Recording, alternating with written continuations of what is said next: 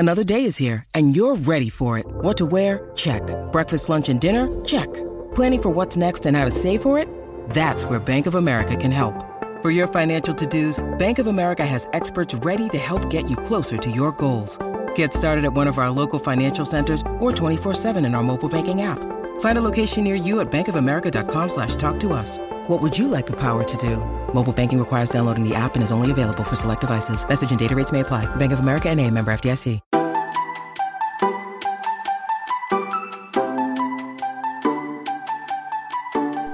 Hello everyone and welcome to the Housewives Archives, a podcast where we discuss in great detail all things Real Housewives. My name's Ellie Nunn, and for the second time this week, you're supposed to be my friend! Oh my God. My friend! My sister, my soulmate!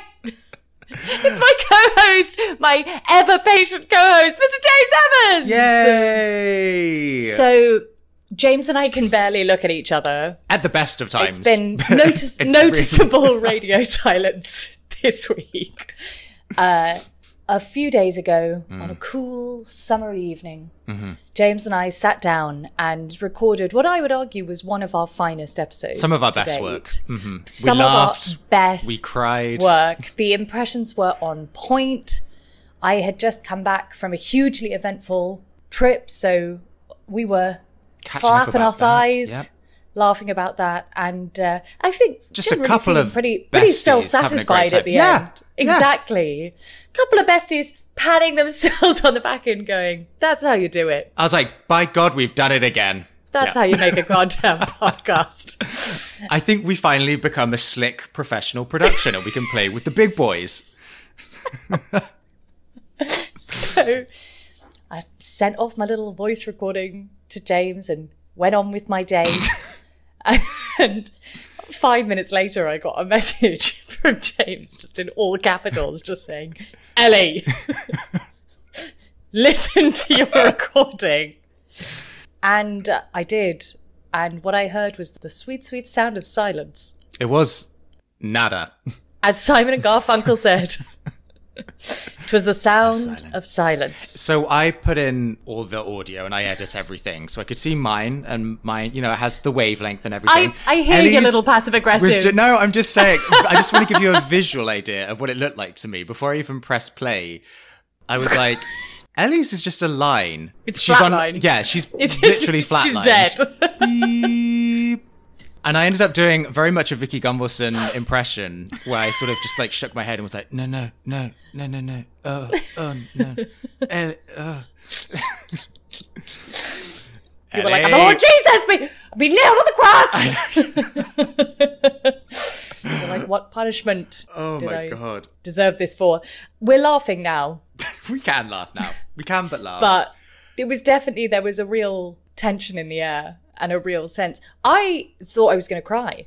I think partly because we'd expended a lot of emotional energy on it. Because when I tell you guys, it wasn't just a good ep, it wasn't just a funny ep, it got deep, it felt like a really good therapy session. The idea of having to do it again was just too much to process in that moment. Especially of all people, to have to do the one on Vicki again. Exactly. To have to do the Vicki impressions again. You have to commit to Vicki. You know, you can't half-ass a Vicki episode. Exactly. I had to have a lie down. I got down on the floor in the fetal position and just lay there. And then next thing I knew, it's dark outside and here we are. But you know what, James? I'm feeling good. I'm in a really good mood today. I've got it out of my system and I'm ready to Mamma Mia, here we go again. Now, obviously, James, you've heard all of the events of the last few weeks. Yes. But I think it's unfair to withhold that information from my older brother, who's probably intently listening, being like, "But what happened to Ellie in Budapest? What has she been up to? This is my only source of information." Can you hear the loud din of the people? They want to know. Yes. How was Budapest? Budapest. Budapest. Well, we can't keep them waiting any longer. No, we can't. Okay, I'll keep it as short and snappy without skimming over any of the juicy deets. Went to Budapest, was asked repeatedly whether I was in Buda or Pest. After about a week, was able to finally confirm I was in Buda. Hey? There's two parts to it? Yes. I had no idea. The more you know. An education, James. Thank you. An education. So I was there and had this like slightly strange experience that when we flew over, by the way, we flew on an airline that I swear to God is made up. Even the air hostesses and hosts looked like, shifty. They looked like actors on The Truman Show. You know all those moments in The Truman Show where the guy's like, I'm an actor, I don't know how to like drive a bus. Drive the bus, yeah. They literally looked as they're about to take off. Like, what do we, like, this has gone too far? I love this idea that you are in The Truman Show. You've never gone abroad before, and this is the closest you've gotten to it. I like to think it's the opposite, that I am in The Truman Show, but it's so international. They've covered LA, they've covered New York, like they've got those routes massive covered. budget. They didn't think about Budapest. Budapest, they were suddenly like, fuck. We had Pest, but we don't have Buda down. Fuck! So they were like, quick, get her on Wizz Airlines.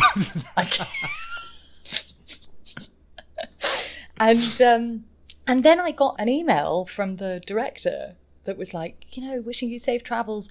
Hopefully see you at some point this week. And I was like, eh? In the Twilight Zone. Dun, dun. And the whole cast, I think, was a bit like, you what? What do you mean some point? And we basically got there. And they had, it's all about splashing the cash. They got us all out there, but with like nothing to do. It was a pre-production week. Now, in fairness, I actually had more to do than a lot of people.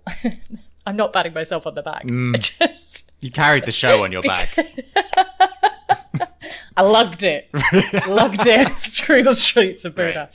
Right. I had quite extensive costume and hair stuff because I was playing Fancy Pants. And to be clear, it was all like period, and I'm just like crapping all over my NDA. Don't worry, it's not going to go far. No one's exactly. listening. I'm like, it's literally just Josh.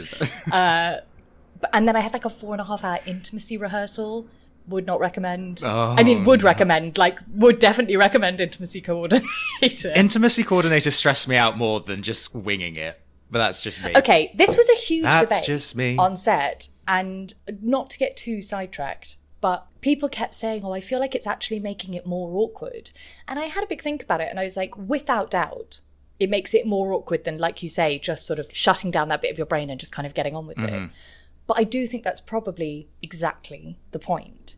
And for as awkward as it was, I suppose it's better for it to be like unbelievably awkward than to later, if you kind of reopen that bit of your brain, be like, that was really uncomfortable, or that wasn't handled right. Or, I think the awkwardness is probably good. I guess for your show, you kind of needed it. I had an intimacy coordinator for The Importance of Being Earnest, and she had a traffic light system where I had to pair up with the woman playing Cecily, and we had to go through each part of our body saying where we're red, where we're green, where we're orange. Okay, so it's gone international. It's reached Buddha. So just me in The Importance of Being Earnest being like, I'm pretty green everywhere. Probably my genitals is a red, maybe an orange, depending on the day. Spat my coffee out. The Importance of Being Earnest. Exactly. The idea that Cecily would just walk in and just grab Cross. Exactly. Nothing more than a peck on the cheek, really. That's all it warrants. And I'm happy to shut the conversation down there. Anyway, back to To be fair, this was filming mass orgies. You were like and things fucking like that. So it was quite important. Anyway, had lovely week just pottering around Budapest. And then we started filming, and this is when my Ellie Nunness really kind of kicked in full force. I was thinking, everything's been a bit chilled. Everything's been going a little bit smoothly since I got off Wizz Airlines. Right. So it all started with a peach, with the humble peach. As all good stories begin. As Roald Dahl. Call Me By Your Name. Famously. Ellie in Budapest. Yeah, I could go on. So I ate a peach and started having an allergic reaction. Which is scary at the best of times, but... funny in retrospect. It was the best of times. It was the best of times. But because I have anaphylaxis, it's particularly scary for me. Now, and of course, being me... Did you have your EpiPen? I did not have my EpiPen. Okay, yeah. Thought as much. Of course I didn't. Yeah. In fact, I recently this week called the doctor to be like, can I order some EpiPens? And they were like, we have down that you haven't ordered one since 2019. And so we need you to have an appointment to like get re-prescribed for them. It's like, good. I'm now being refused. Yes. This is how they cleanse out the weaklings. Bloody NHS. I'm private. No. I will not have the NHS take the fall for this. No one to blame but myself. Anyway, basically it turns out that the skin on a peach, the kind of hairy, soft, fuzzy skin of a peach, I'm allergic to that. So then I got what I thought were hives, sort of delayed hives from eating the peach. And I got on set the next day, and I should probably say at this point that no one really spoke English on set. Everyone spoke Hungarian. Right. Just been a real curveball and been like, everyone was entirely Jamaican. Portuguese. And the third AD, who sort of spoke some English, I was showing her my arm, and she was like, oh, I think those are spider bites. I was like, right. Yeah. Cool. She was like, yeah, you see how they're like up your arm, like it's run up your arm? I was like, yeah. Yeah. Don't need to paint a picture here. Yeah. Yes, okay, I do see that. And everyone in the cast, basically over the week, they kept coming up. I kept getting them, and only on my arms, and it was only me. And everyone was trying to help, but their version of trying to help was to be like, it must be in your bed. What? Or someone would be like, no, it's in her costumes. I think it's because the costumes are really old that there must be spiders in the costumes. I think it's burrowed under her skin and it's Don't, hatched. because then someone kept being like, maybe it's laid eggs in your arms and that's why it keeps coming up. And I was like, trying really hard to remain calm. Oh my God. And then on the and then I was like in full costume about to film an orgy scene. And I get a FaceTime from my darling boyfriend standing sheepishly outside my house being like, there's been a gas leak. Oh. Go. But of course. Anyway, gas leak's all fine. Please, I have an orgy to fuck my way through right Please. now. I'm just like manically scratching my spider bites through the cover-up makeup. And yes, gas leak's all fine. There was a moment where they said they might have to dig up the road outside my house, which was quite stressful. There was a body under there. And it's technically on my property, so now I'm under investigation. It's a whole thing. I saw a really funny video yesterday of a guy in court having read out to him all of his internet searches. Have you seen God, this? no. Where it's like at 4:50. It's just all on him. No reaction. It's like, at 4:55 a.m. you Googled how to hide a body in an emergency. At 5 a.m. you Googled how to quickly dispose of a body. At 5:50 a.m. you Googled what to do when you need to get rid of a body. Be like, at 6:05 a.m. you put, what if you murdered someone and needed to... And it just goes on, and it made me laugh so much. Oh my God. So yes, long story short, on the last day, I got a giant spider bite. Like this one was not playing around. This made the other ones look like midge bites. Right. Like you could see the the fang marks, and it had gone all swollen. And it was my last day of filming, and they got the medic on set, and she comes in and she looks at my arm and she says something in Hungarian, and no one was really ever like translating to me. So I was getting a bit stressed, and I said to the third AD, what does she say? And she was like, she says fuck. And I was like, no, what does she actually say? And she was like, no, she actually just says fuck. Okay, that's what you want to hear. I was like, great. It's the medical opinion. Cool. But even then, they were like, well, she wants to give you a really strong antihistamine, but it will send you to sleep and we need you to film. And so, yeah, they just didn't give it to me. So that was quite stressful. Is it like a thing in Hungary that they are known for particularly aggressive spiders or something? Well, they were really like, oh, yeah, that's a spider bite. Like, yeah, I don't think it would occur to me if I saw Never. someone with like a big red patch to be like, oh, that's a spider bite. But also, the third AD, when she first said to me, I think that's a spider bite, she then was showing me her arm, which had little scars on it, where she was like, yeah, spider bites. And What? I was a bit like, okay, so this is like... You're going to get a scar from it? I mean, I hope not. I haven't even looked. This is when I hold it up and there's just rotting flesh. It's got infected. It's gangrenous, but no scar yet. Fingers crossed.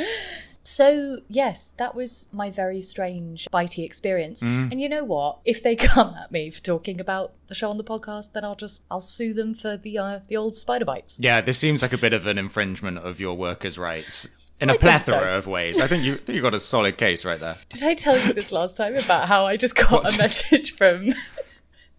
What? About how they like specifically wrote to us saying don't share anything on social media? And I just put up a whole carousel of pictures. Basically, yeah, like a lovely slideshow. I felt like I was there with you. I was like, what you gonna do? Yeah. Well, it's done. I'm sorry, I just don't believe anyone is waiting with bated breath for said programme. Maybe I'm wrong. Maybe we'll all win BAFTAs. Hey. But best orgy. The best goddamn orgy that Sky History's ever seen. Oh, fuck. Am I not meant to say what channel it's on?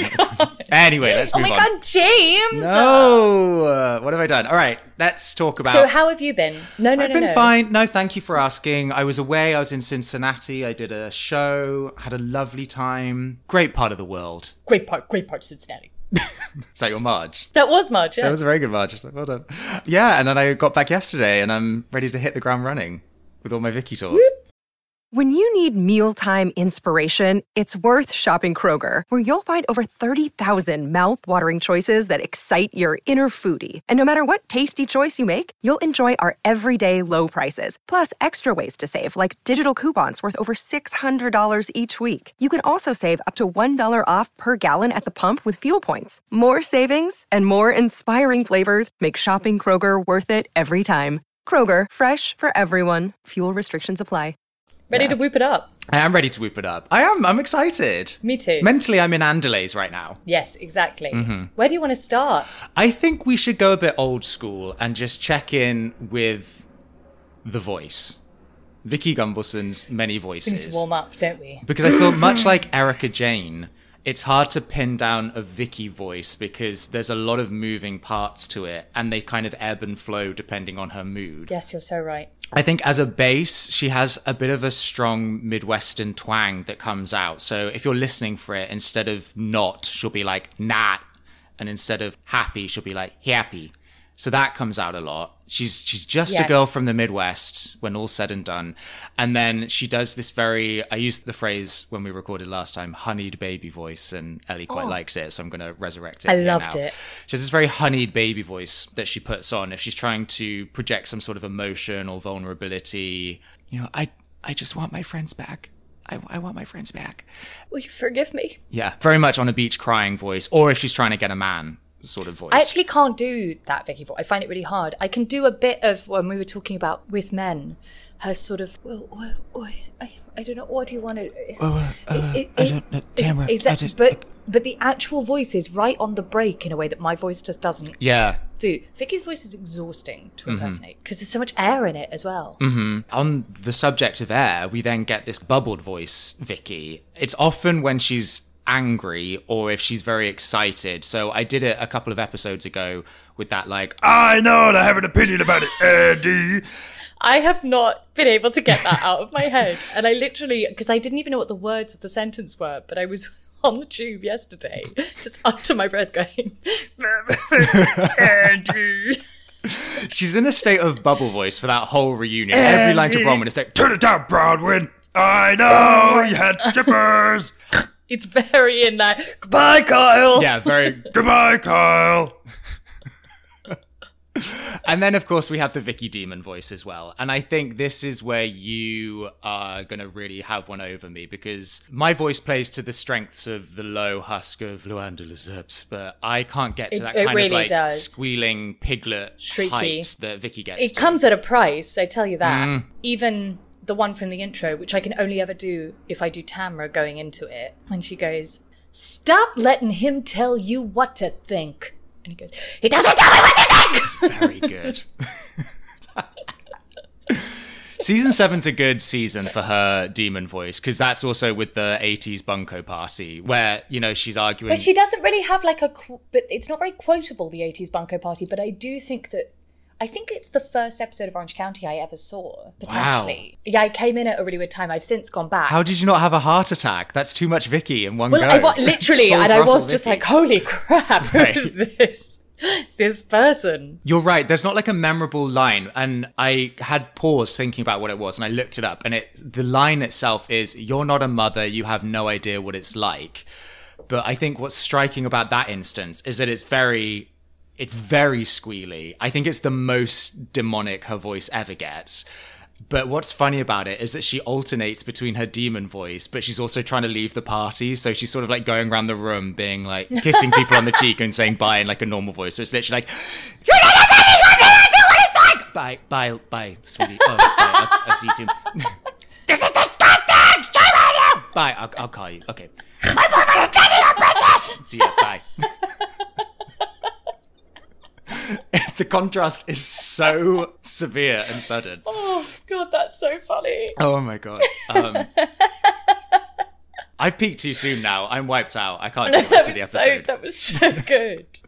Why don't you take us back? Speaking of where I came into Housewives, I feel like you are much more articulate on old school Vicki, like the Vicki who is the OG of Orange County and who really, in many ways, started off this whole thing and was one of the first people to bring the kind of character that stopped the show just being aspirational and made it funny. Mm-hmm. Yes.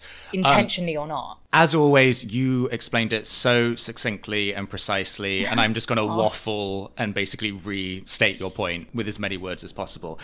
So yeah, if you haven't seen the early seasons of Orange County, it's very much an acquired taste. They are slow and they're quite dull, and they're very sincere, and it's the closest that we get to a legitimate docudrama about life behind the gates of Coto de Casa. And it tends to follow each woman as an individual, and most of her interactions are with her family, as opposed to the social dynamics of the group of women. And so as a result, there's very little in the way of conflict. That all seems to change when Vicki is on camera, because there seems to be this hilarious thread throughout the entirety of Vicki's life where she has this Valerie cherishness to her, where Vicki so clearly goes into scenes thinking she's going to look like this incredible, fun mum, but she's a working mum and she can do it all and she's whooping it up and loving life. But what she actually becomes is just this shrieking monster who's a nightmare to be around. And there's probably 3 famous instances that we can dissect, and I'll just look at them very quickly. The first one happens... It is that family van scene, and it's probably the best, where we all know it. She's planning on going on a cruise with Don and the kids are each bringing some friends, and this tiny little van turns up, and Vicki's expecting this limousine. And it is incredibly tame by today's standards, but we do have like a glimmer of Demon Vicki that comes out. So it's just this glorious scene of her on her front porch in this like white 2006 ensemble, and she's holding her little BlackBerry, and she's like, "This is Vicki Gunvalson. I am not happy. Why would you send a little family van to pick up 6 people? This is not funny. You have a little family van! You guys are everywhere. Why are you sending a family van?" But you're so right that it seems tame, but what's amazing, I think, is that it's like authentic and organic and who she is, where now she's capitalized on that and she cracks it out whenever or whatever. But that really is just like, it's what's so amazing about something like Orange County versus Salt Lake City or one of the newer shows that are such hybrids. They're such creations that have studied the original forms, where people like Vicki or Teresa in the first couple of seasons or whatever, there's something extraordinary about the fact that they aren't necessarily playing up to a show because the show isn't supposed to be drama yet. Yeah. Maybe less Teresa and more... Oh, no, because Teresa had the table flip and things like that. Right. But yeah. It felt in general, and I honestly don't know either way how filming works anymore, but inevitably, as the shows have developed over the years, they have a much slicker production value, and it feels a lot more organized, and the women just get their call sheets and they're kind of treated like actors, and they turn up at these set locations to have a set conversation. Here, it feels like they're really roughing it, and it is just guerrilla footage on their driveway at 8 a.m. Sounds like my time in Budapest. And they're all covered in spider bites. Having an orgy. Yeah. The scene really takes a turn after that. That's what they don't show you. But you just feel like it's meant to be B-roll footage and they're never meant to use it. Like they weren't expecting this kind of performance from Vicki. And then there's this great cartoonish bit that she does, which never really makes the cut, where afterwards she's like laughing and crossing herself as she tends to do. And she's like, "I was expecting relaxing in a limo with a mimosa." And it just summarizes what's so dramatic and comedic about Vicki, this contrast between her expectation versus reality. And even though I said it's pretty tame, what it does is it is a glimpse into the monster that Vicki becomes.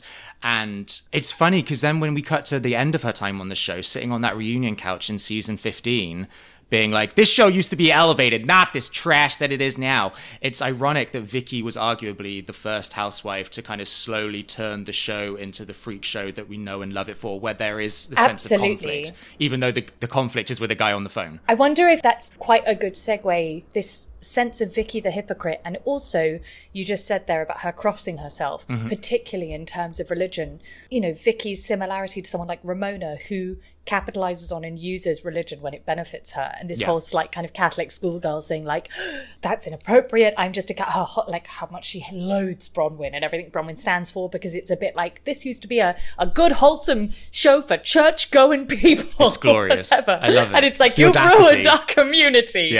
The audacity for Vicki, who whenever it suits her is flashing and endlessly talking about her sex life and how satisfied she is with other people, and loves to get drunk on camera, to be known as the funnest member of the group, the wildest member of the group, or whatever. It's very galling, her fallback on this, like I say, very Ramona Singer-esque church lady / slightly coquettish schoolgirl thing. When she remembers to, completely. The similarities with Ramona are so striking. So many. It makes sense that they're two of my favorite housewives, I guess. And I think the key, as you just demonstrated, to what makes them glorious characters is that they are insufferable with the double standard and the judgment and the sanctimoniousness and the hypocrisy. But what makes it so satisfying is that they will always reliably be clowned, either by fellow castmates calling it out, or the editors flashing back to a moment where they're not practicing what where they're a preach. hypocrite.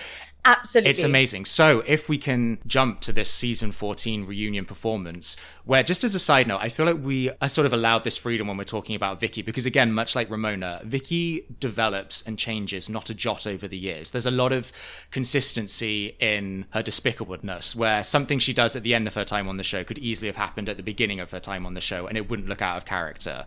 I feel like it's not like Luann, where there's definite like beats to her life where she changes alter egos. Vicki's kind of consistently this monster. Yes.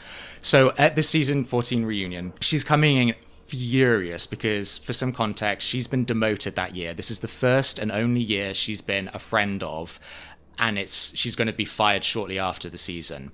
She's furious about the fact that she hasn't been at the reunion taping from the very beginning. There's a moment where it looks like she's going to be, siphoned off to the end of the couch, as far away from Andy as possible. She throws a big hissy fit. I love those meta moments so much on the show. They're potentially my favourite thing about Housewives ever, and they almost exclusively happen in reunions, when the politics of the show itself, for example, the seating arrangement, like how close you are sat to Andy, when they're sort of self-referenced by the show, it's just it is it's endlessly fascinating. And just kind of comparing it to Danielle, where she has a similar situation where she refuses to come out unless she's sitting next to Andy, and then Andy doesn't comply, but he does for Vicki. I think it really makes you realize how much that, as however authentic or however much the truth. Someone said something really fascinating to me about the Kardashians, and about how the Kardashians have lived their life on a reality show for so long that what they've done is effectively make their life a reality show, and then their life is filmed, but they're not playing up to the cameras. That is how they now exist. And I think there's a similarity there with people like Vicki and Danielle, that what I like about those meta moments is it reminds us that they're businesswomen and they're canny, and they care about their standing on the show, and they care about the success. Potentially no one more than Vicki Gunvalson. She's rabid about it, and that doesn't mean she's putting Teresa's the same. It doesn't mean they're putting on a performance. I genuinely believe that they're like terrible people to be around. But they are aware of how much they've given the show, and how much, I think that they feel that they hold this capital of, in the same way that Teresa's like, I've had 3 kids on the show, I've been to prison, I've done it or whatever. And you've got that slight sense from Vicki of, I've lived out my entire life. Everything. I went through a cancer scam, I've lived out, and stuff we'll talk about later, where there's a sense of earning your stripes. I feel like the fury comes from, how dare someone who's given less. And I kind of get it on something like that, where you look at like Gina and Emily, and you think, you must look and kind of go, how dare they be given more opportunity when they're dull as mud. That Danielle-Dina dynamic of, it's not fair that I, despite my best intentions or no, come across like the crazy villain, and get paid dust for it. And someone like Dina can just skate on by being the boring, relatable one that everyone likes. Yeah. And there's no... Where's the loyalty and the reward? But anyway, the run up to it is so funny because Vicki goes into it honestly like she's in Sunset Boulevard or something. It's like, it's not like she's... How much would you pay to watch Vicki Gunvalson in Sunset Boulevard? I don't know why I'm frightened. I know my way around here. I know my way around here. She just walks out onto the set and just like one spotlight shines on her. And everyone, in her head, everyone's clapping like, Vicky's back. Woo! I've come home at last. I've come home at last. And then obviously falls over and breaks her ankle or something. But yeah, so then this kind of delusion comes crashing down as she realizes that she is just going to be treated like any other friend of, and she's furious about it. And she's coming in and she's hot on Bronwyn because in Bronwyn's eyes, she's taken her spot on the show, and Bronwyn is this slutty little bisexual, and that does not meet Vicky's moral compass. And she lays into Bronwyn. She's like, I don't like the kissing, I don't like the nakedness, do it off camera. 15 years ago I started this show, turn it down, Bronwyn, turn it down. And then hilariously she's like, I lost 2 clients last week because of that show, they said it doesn't meet their moral compass. And everyone's like, what? And then Andy immediately is like, we've seen you flash your tits, Vicky. And then in her bubble voice, she's like, I didn't do it on camera. And then it cuts to Vicky flashing her tits on camera in Ireland. Andy then goes, Vicky, we've seen you demonstrate how to give a blowjob on the show. Immediately cuts to Vicky deep throating a dildo. And she's like, I loved every minute of it. And then Jean is like, you've got so wasted, you pissed in beds. And then it cuts to Vicky drunkenly pissing her pants on Tamara's bed after going out to Andale's. And all Vicky can do after each point is just shake her head in that way she does, where she's like, no. And then she makes one more declarative statement about how moral she is. And Andy's like, he literally goes, you realize you're giving us every opportunity to pause and make montages of your wildest moments, right? And then Vicky again in her bubble voice is like, I don't care, do it. And then Andy's just like, okay. And the editors are just like, here we go. And they just take Vicky by the ankles and drag her across the floor. We get Vicky talking about wanting to go swinging. We get a woman talking about kissing Vicky in college. We have Vicky doing a keg stand with a load of college kids. We have Vicky with a stripper. We have Tamara drinking a shot of tequila out of Vicky's cleavage. We have Vicky talking about her vagina. We have Vicky kissing Shannon. We have Vicky farting on a pillow. It's the most glorious montage on television, and one that I will return to endlessly. It's so funny. And of course, none of this is outrageous. It's not meant to shame Vicky for having fun. She is just whooping it up and having a good time. But it wouldn't have been dredged up in the first place if Vicky hadn't tried to retcon history and make out she's this moral touchstone on a show where she's faked cancer. Like, the gall of it is just stunning. It is amazing. And I think what's also amazingly consistent about Vicky, in a similar mirror image to Ramona can be relied upon every single season to say something awful and then be like, I'm sorry. No, I'm sorry. No, I am, or whatever. Vicky can be relied on every single season to start shit, normally with a new person or whatever, and go on a kind of moral crusade against them, and to never apologize. Yes. Like, she takes no ownership for like anything that happens on the show ever. I think it does go back to, and we sort of touched on this with the cancer scam episode, where there are certain truths in life, like death, taxes. Vicky will hate the new girl on Orange County. And it must be hard for Vicky to exist on this show where there is just this parade of nondescript, big booby blonde 30-year-olds coming on. We know Vicky is both incredibly insecure about many things, her love life, her looks, but also she has this incredible narcissism complex as well. And I think that's very tricky for her to navigate, and comes out in this constant hazing of the new girl, which so clearly comes from a place of insecurity. And I think it does motivate a lot of her often very misguided actions on the show, such as cancer scam. Oh, I thought you were going to say her facelift when they didn't give her the time to recover. Oh my God, she's such a clown. I love that. It's so, again, expectations versus reality. Vicky, season before, Slade did a comedy show comparing her to Miss Piggy. It completely triggered her. Hilariously, she had to do a Watch What Happens Live appearance once where her co-star was Miss Piggy. I'm like, that is so cruel to do that. She immediately has a facelift after season 7, thinking she has like 3 months bed rest to get her face in check before they start filming the new season. I believe Brianna went into early labor, so the cameras picked up filming for season 8 straight away. Vicky's like 2 weeks out of having a facelift, and so she's forced to film the first half of season 8 with the most swollen, beaten up face possible. And everyone's like, is Vicky okay? Has she been stung by a bee? She's such a clown. I love it. Can we talk a bit about her clownishness? Like, Vicky the Klutz. Yes, well, I was going to say the other thing that can be relied upon every single season without fail is for Vicky to have a near-death experience. Oh, I love it. In which she makes the sound similar to the woman who falls out of the grape stomping barrel. And yes. It's like, I can breathe, oh, Deborah, What was the one we were talking about the other day when her finger gets caught on the zip wire? Oh, it's so... on the Go Ape thing. And it's like... and you've got Tamra being like, Shannon! You got her finger! And Shannon's like... Yeah, she's like... Shannon and Vicky between them are very good physical comedy. It's such a good pairing because it's all trust building on this ropes course. And of course it's Vicky swaying through the breeze going, whoa, whoa. And then Shannon, who's this nervous wreck, being like, okay, Vicky, you need to hold on to this cable and then step onto that cable, Vicky. And then Vicky gets up and then gets her finger caught in this rope. And it's just so funny of Shannon. You would honestly like, think she's losing her finger. I'm stuck.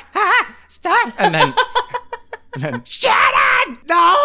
My finger's gone! And it's filmed from this strange angle below.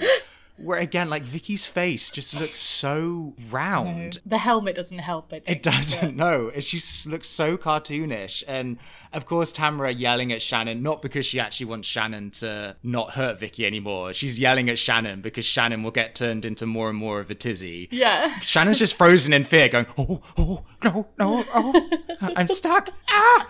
It's so good. But also things like the fall in Jamaica. It's like, you can't believe it's another one where it's like she just slips on her ankle and suddenly it's like, she makes noises that make my blood curdle. Mm-hmm. And you just know there's always going to be that preview of the ambulances arriving. Amazing. The neck brace going on. It's like, she landed on her foot, but let's just stick a neck brace on Vicky anyway. in an iron lung or something. Yeah. Just being wheeled off. I think there's a couple of points here about Vicky, where first of all, I can hand on my heart say unironically that Vicki Gunvalson is the greatest physical comedian of our time. She can do a pratfall like nobody else. And of course, a lot of it is exaggerated. And Brianna herself is like, after the sand dune accident, she's like, she's really like hyping this up now for attention. But unlike someone like Tamra, I feel like it's not hyped up for the show. I think it's just that is how Vicky goes through life. She has this incredible knack for walking into misfortune and playing it up for sympathy because she's just a bit of a narcissist. And I think she likes the attention in real life and it just happens to be caught on camera. But we could go through like, there's a litany of best bits. We have Vicky falling over at that Go Ape thing before they even get up in the air and she blames the instructor for pushing her. She falls over on a surfboard at the beach. She gets helped up and immediately falls back over the surfboard again. We get her getting her hand caught in the door in Ireland and she's like, oh, my arm's caught. Oh. We have Vicky falls off the world's smallest platform in Gina Keogh's backyard. It's like raised by about half an inch. And annoyingly, the camera doesn't catch it because it's like filming Gina Keogh. And let this be a lesson to every cameraman. If you have a choice, it's not a Sophie's choice. If you have a choice between Gina Keogh and Vicki Gunvalson, the camera should always be on Vicki Gunvalson because she's going to do something funny. Always. But then in fairness, Gina provides a good comedic button at the end of the scene where you can just hear her go, ooh, there's a step there. Like off camera. And it's very much a spiritual cousin to, Ramona's. Very much. Should have gone this way. Should have gone this way. Similar vein, Vicky falls over when they're bowling, and that's caught off camera. But then you hear Heather go, medic, Terry, medic. And then it culminates in my personal favourite moment of Vicky falling ill / dying is the season 12 trip to Iceland. So fucking funny. And I think what makes it unique is that for 3/4 of it, unlike most of the other times, it's played for drama. There's no like boop, boop, boop, boop, boop, boop music. So they've landed, they're in Iceland, they're basically in the Arctic Circle, so it's constantly daylight. Can I just say that trip generally just looks so awful. It's like, you know that thing when everyone's having to be like, wow, constantly on the trips. Yeah. And I'm sure there's a lot of like amazing, beautiful places in Iceland, but everything is just like black rock and it's just daytime the whole time. And they all seem miserable. It's kind of miserable. Like they all hate each other as well. They all hate each other on Yeah, that season. And you're you right. just can feel that they're like, why aren't we in like Barbados? They're in this weird hotel that kind of looks like something from Twin Peaks, but then they're all themed like these weird like sex rooms in a Las Vegas hotel. It's like Roman Colosseum theme and then like igloo theme. It's so bizarre. So yeah, Vicky's basically been on a bender for the last 3 days and she's been whooping it up any chance she can get. And so she hasn't slept. She's all over the place. It's probably like high altitude and she's not feeling very well. And what do you do when you don't feel well? You call the police. So suddenly, before anything else, there's not even calling like the local GP, not even calling an ambulance if you must. It's like the police turn up first. And we follow the police into Vicky's room and she's like rolling around in her bed and she's all red and sweaty, eyes in the back of her head, looking like she's in The Exorcist. Isn't she being supervised by Peggy as well? Yeah, Peggy. Who just that adds a real soapy element to the Yes. whole thing. It's got very like Spanish soap opera vibes. It's annoying in the moment, but Peggy is really key to the ultimate the payoff drama. because she Yes, really you're buys so into. right. Because then you kind of get the other women walking in, and you get Tamara being like, "Okay, Vicky, like, if what it was is it the now?" other women, it would have been played as clowning from the start. Right, because they're But you're attuned right. Peggy to her. allows it to be played for drama. Yeah. So then eventually, like, a SWAT team of paramedics descend upon Vicky's room and they're like strapping her into all sorts of heart machines and stuff. A doctor eventually walks in and he says something in Icelandic and Vicky looks so confused and like twitchy that I think in that moment she thinks she's had a stroke or something and she can no longer comprehend. Like she thinks he's speaking English, but she's like, I can't understand anything anymore. Oh, this is it. I'm going. And then he eventually switches to English. And yeah, you say it's like this dramatic music. Peggy's faffing around. It's very serious. There's this weird moment of unity where the women are all arguing, but then they all get kicked out and they join hands.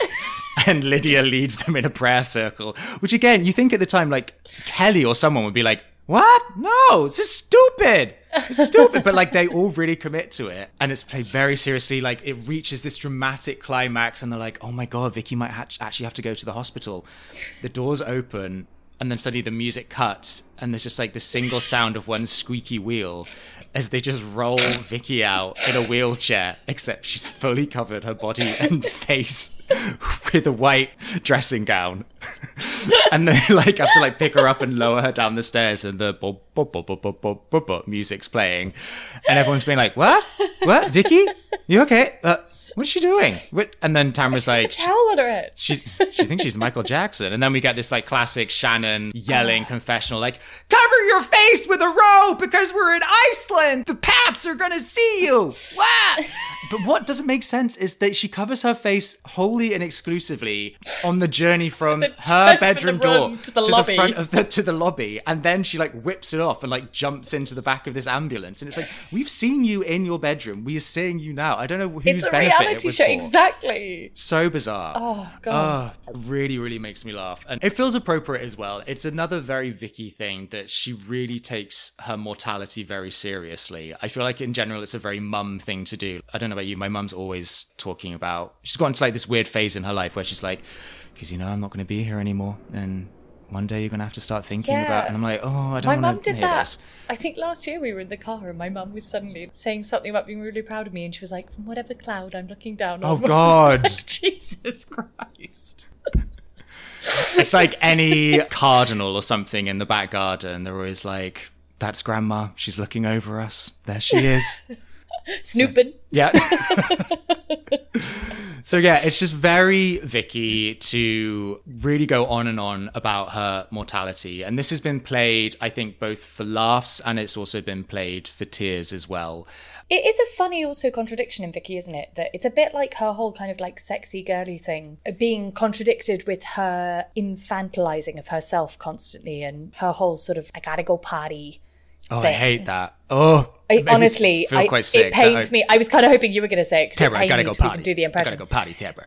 Oh. That whole thing being contrasted with her sexy kind of baby girly voice thing that she does with men feels similar to the kind of clownishness being the flip side of this kind of her kind of lofty sense of mortality constantly. Mm-hmm. And it's almost like Ronnie in Vancouver's obsession with like Romulus and like Roman myth. Right. But this sense of this very heightened thing, but in quite it's interesting that she's such a narcissist, but then she has this kind of awareness of how small she is in the grand scheme of things. And how small she is, exactly. And that feels yes, that's such unexpected. A good point. Well, I'm full of them. She is such a sad she's like a clown from an Italian opera. Vicky is multiples and dimensions in ways that are beyond human understanding, and I would love to see Vicky made up as a clown with everyone being like, poor little Piero. She did. Where is your Piero? Basically, if you could take her monologue that she does in Ultimate Girls Trip about like,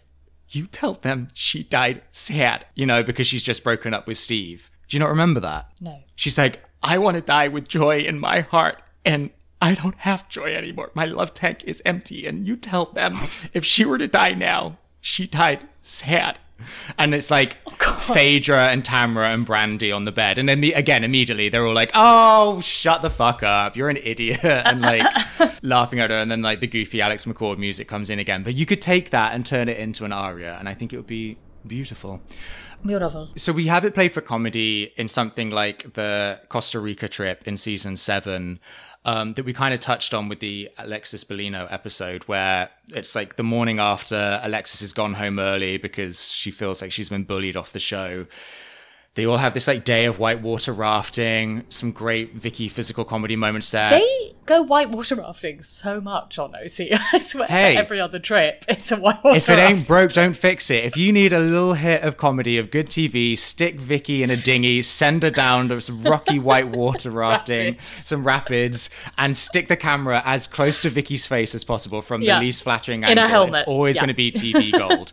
So they do that. They've really bonded over that. And then they go into the rainforest and they have this beautiful ceremony where they each have a little sapling and they're going to plant them one by one. And each sapling represents a different woman. And eventually they're going to grow and become these humongous trees that currently surround them now. And there's a lot imbued into it. And it's a lovely spiritual moment. And when it's Vicky's turn, she walks up to the sapling and then just turns to the ladies. And with this blank, vacant expression in her little baby voice, she says, apropos of nothing, you know what's going to be sad? It's one day when one of us dies.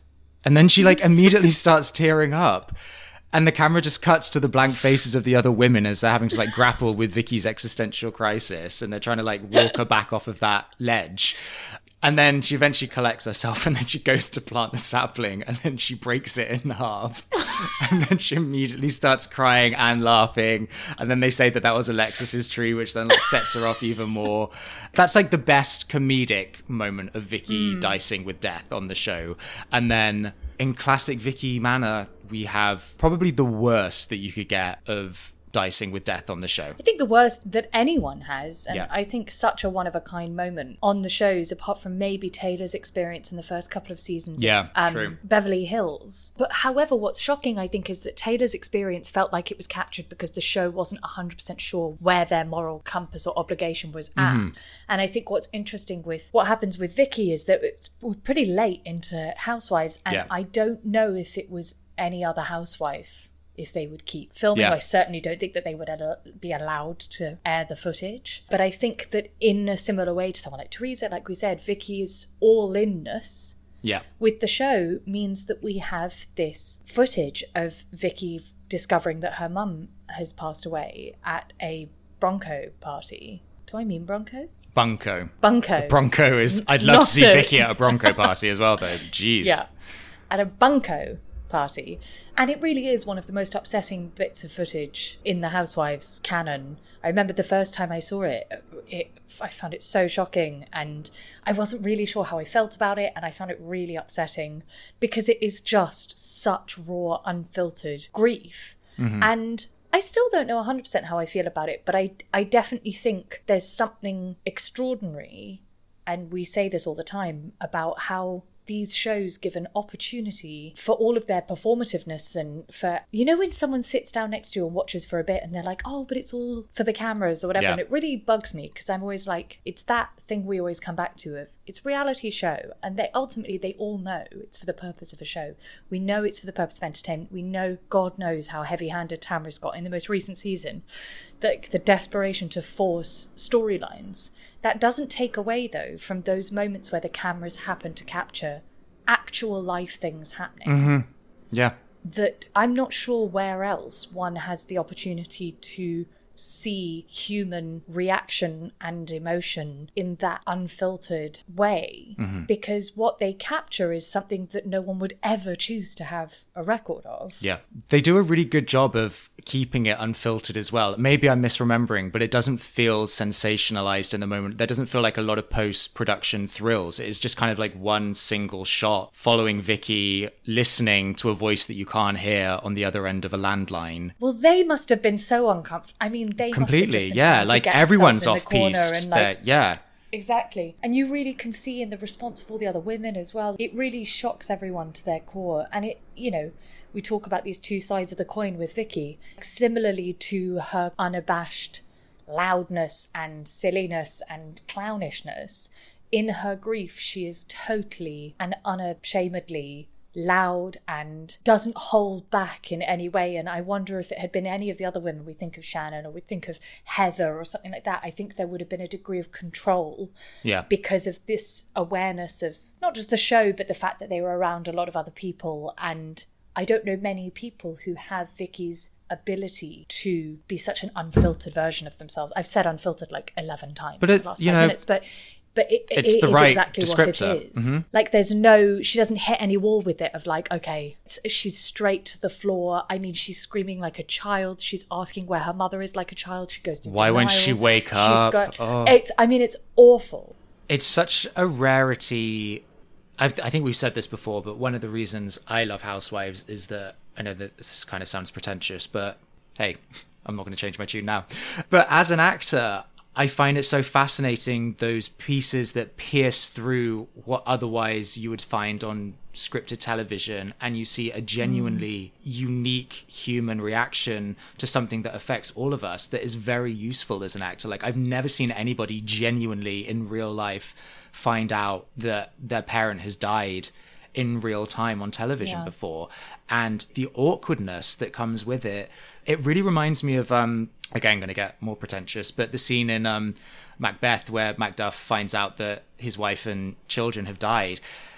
And what Shakespeare does really well is that he picks up on the kind of the awkwardness of that, where he's in shock and he just has this repetition of, oh, so my wife's dead, right? Okay. And my kids are dead as well. You say, okay, right. And is my wife dead? Oh no, sorry, yeah, you said that.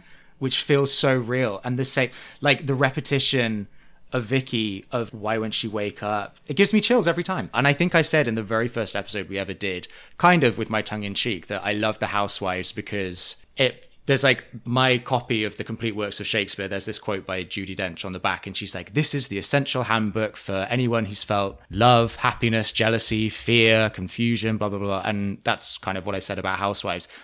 It's also Vicki as well. Like, Vicki has shown us the full breadth of human experience in a way that is very much unfiltered, that is more often than not flawed, and doesn't necessarily reflect well on her in terms of looking like a good person. But I've been thinking a lot, especially with new Real Housewives of New York and people, you know, being like, this is what New York should all be about, like fun, relatable women. And relatability, I think, when it's applied to Housewives, is such a narrow, convenient term, where what they mean by that is they want how like Denise Richards acted when she was on Beverly Hills, like turning up with like a messy bun and jeans and being like, I thought this was a barbecue, like why is everyone in their ball gowns? Only in Beverly Hills, I can't keep up with these girls. It's like a very sanitized form of relatability where you're like, I wear jeans as well at home, like I'm just like Denise. What actually I find a much more interesting form of relatability is the kind that Vicki has, where I don't know about you or anyone listening at home, but I can certainly relate to Vicki's moments of righteousness and being judgmental and being jealous and being delusional sometimes and being insecure and wanting to be loved. Like, it's that almost Alex McCord effect where I think the reason why people are often so repelled by Vicki is because we do, whether we like it or not, see the dark sides of us within her.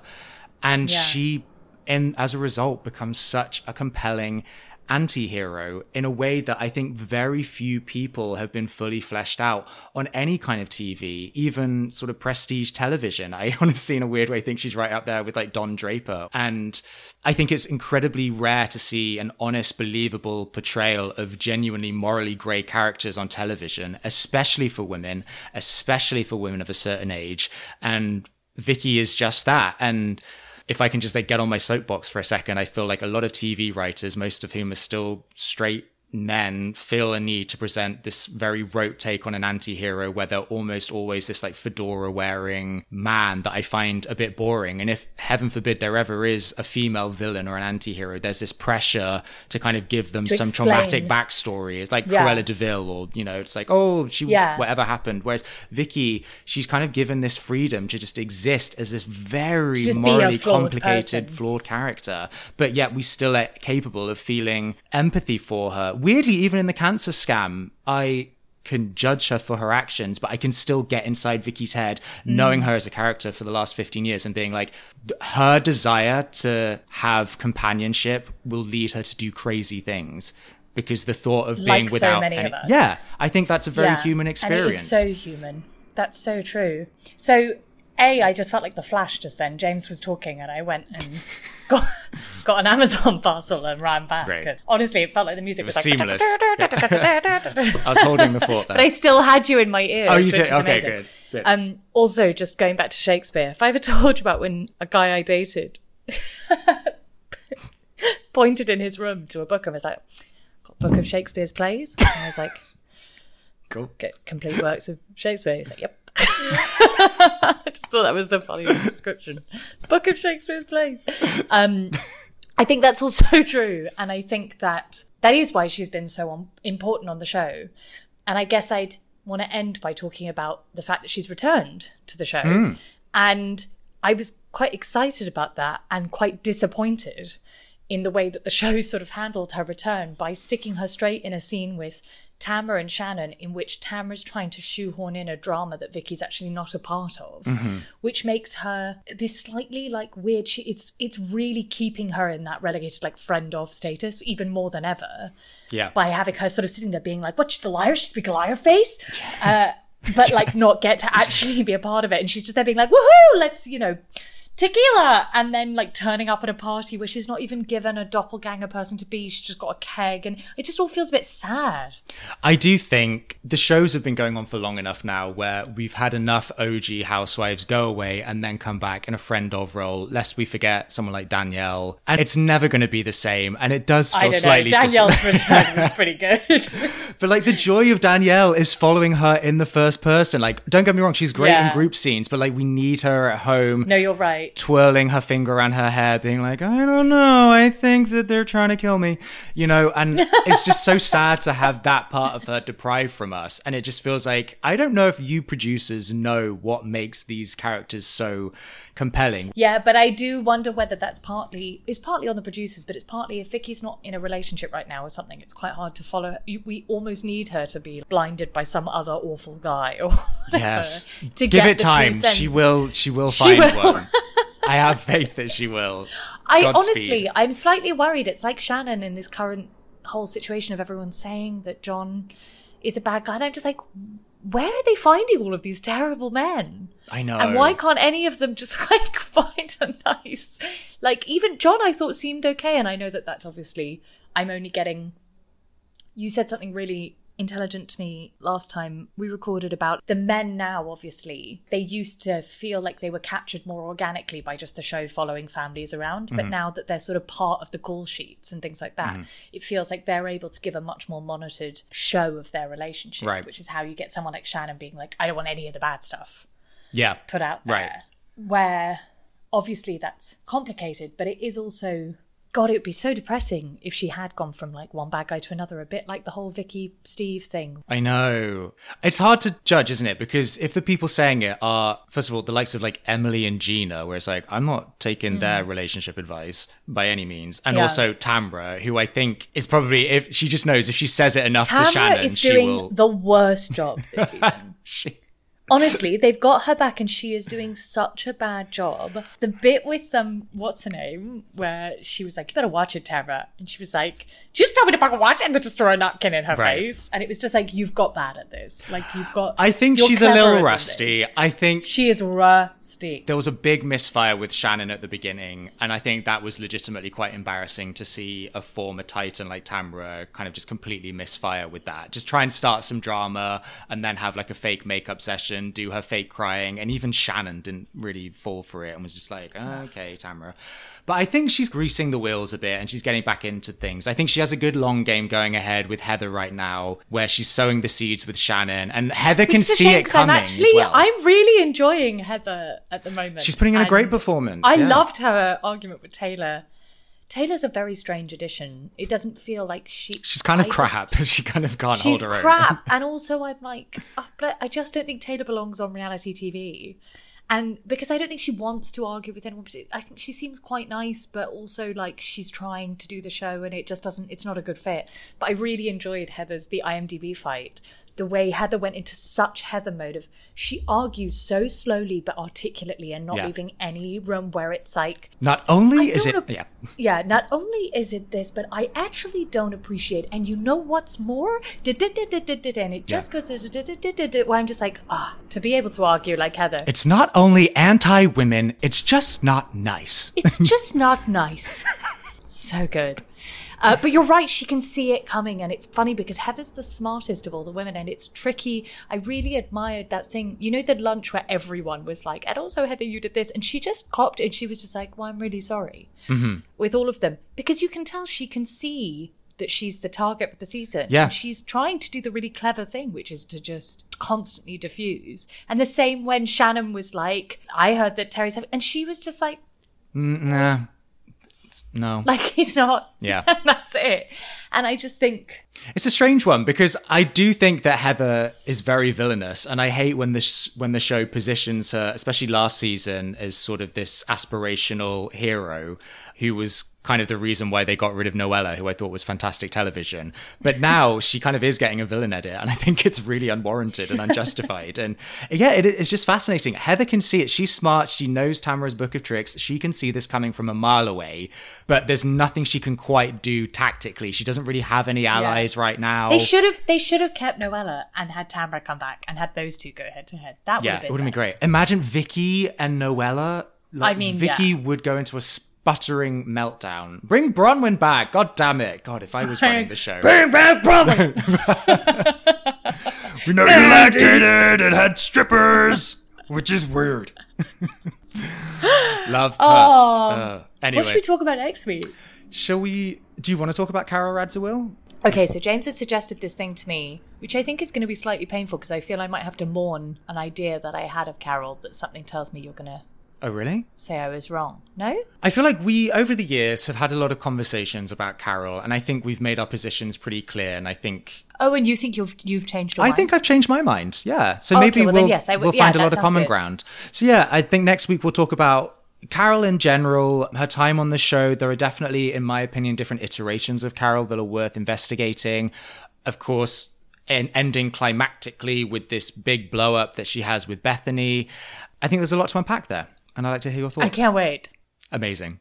See you then. Oh, James, I can't believe it. It hasn't recorded. Stop. No, don't. That's not funny. That's not funny! What? It's not funny. It's not funny. It was funny. Oh, come on, it was funny. It's not funny. It's not funny. It was funny. Thank you for joining us on the Housewives Archives. If you enjoyed the show, then leave us a review or give us an old star rating, or you could simply tell a friend. That's great too. Expand the community. Not a star rating, a 5-star rating if possible. Yes, only exclusively a 5-star rating. If you give us a 1-star rating, we will hunt you down and we will kill you. And we will force you to listen to more stories about spider bites. Thank you for joining us, and we look forward to talking some more next week. Bye. Bye. Woohoo! Woohoo!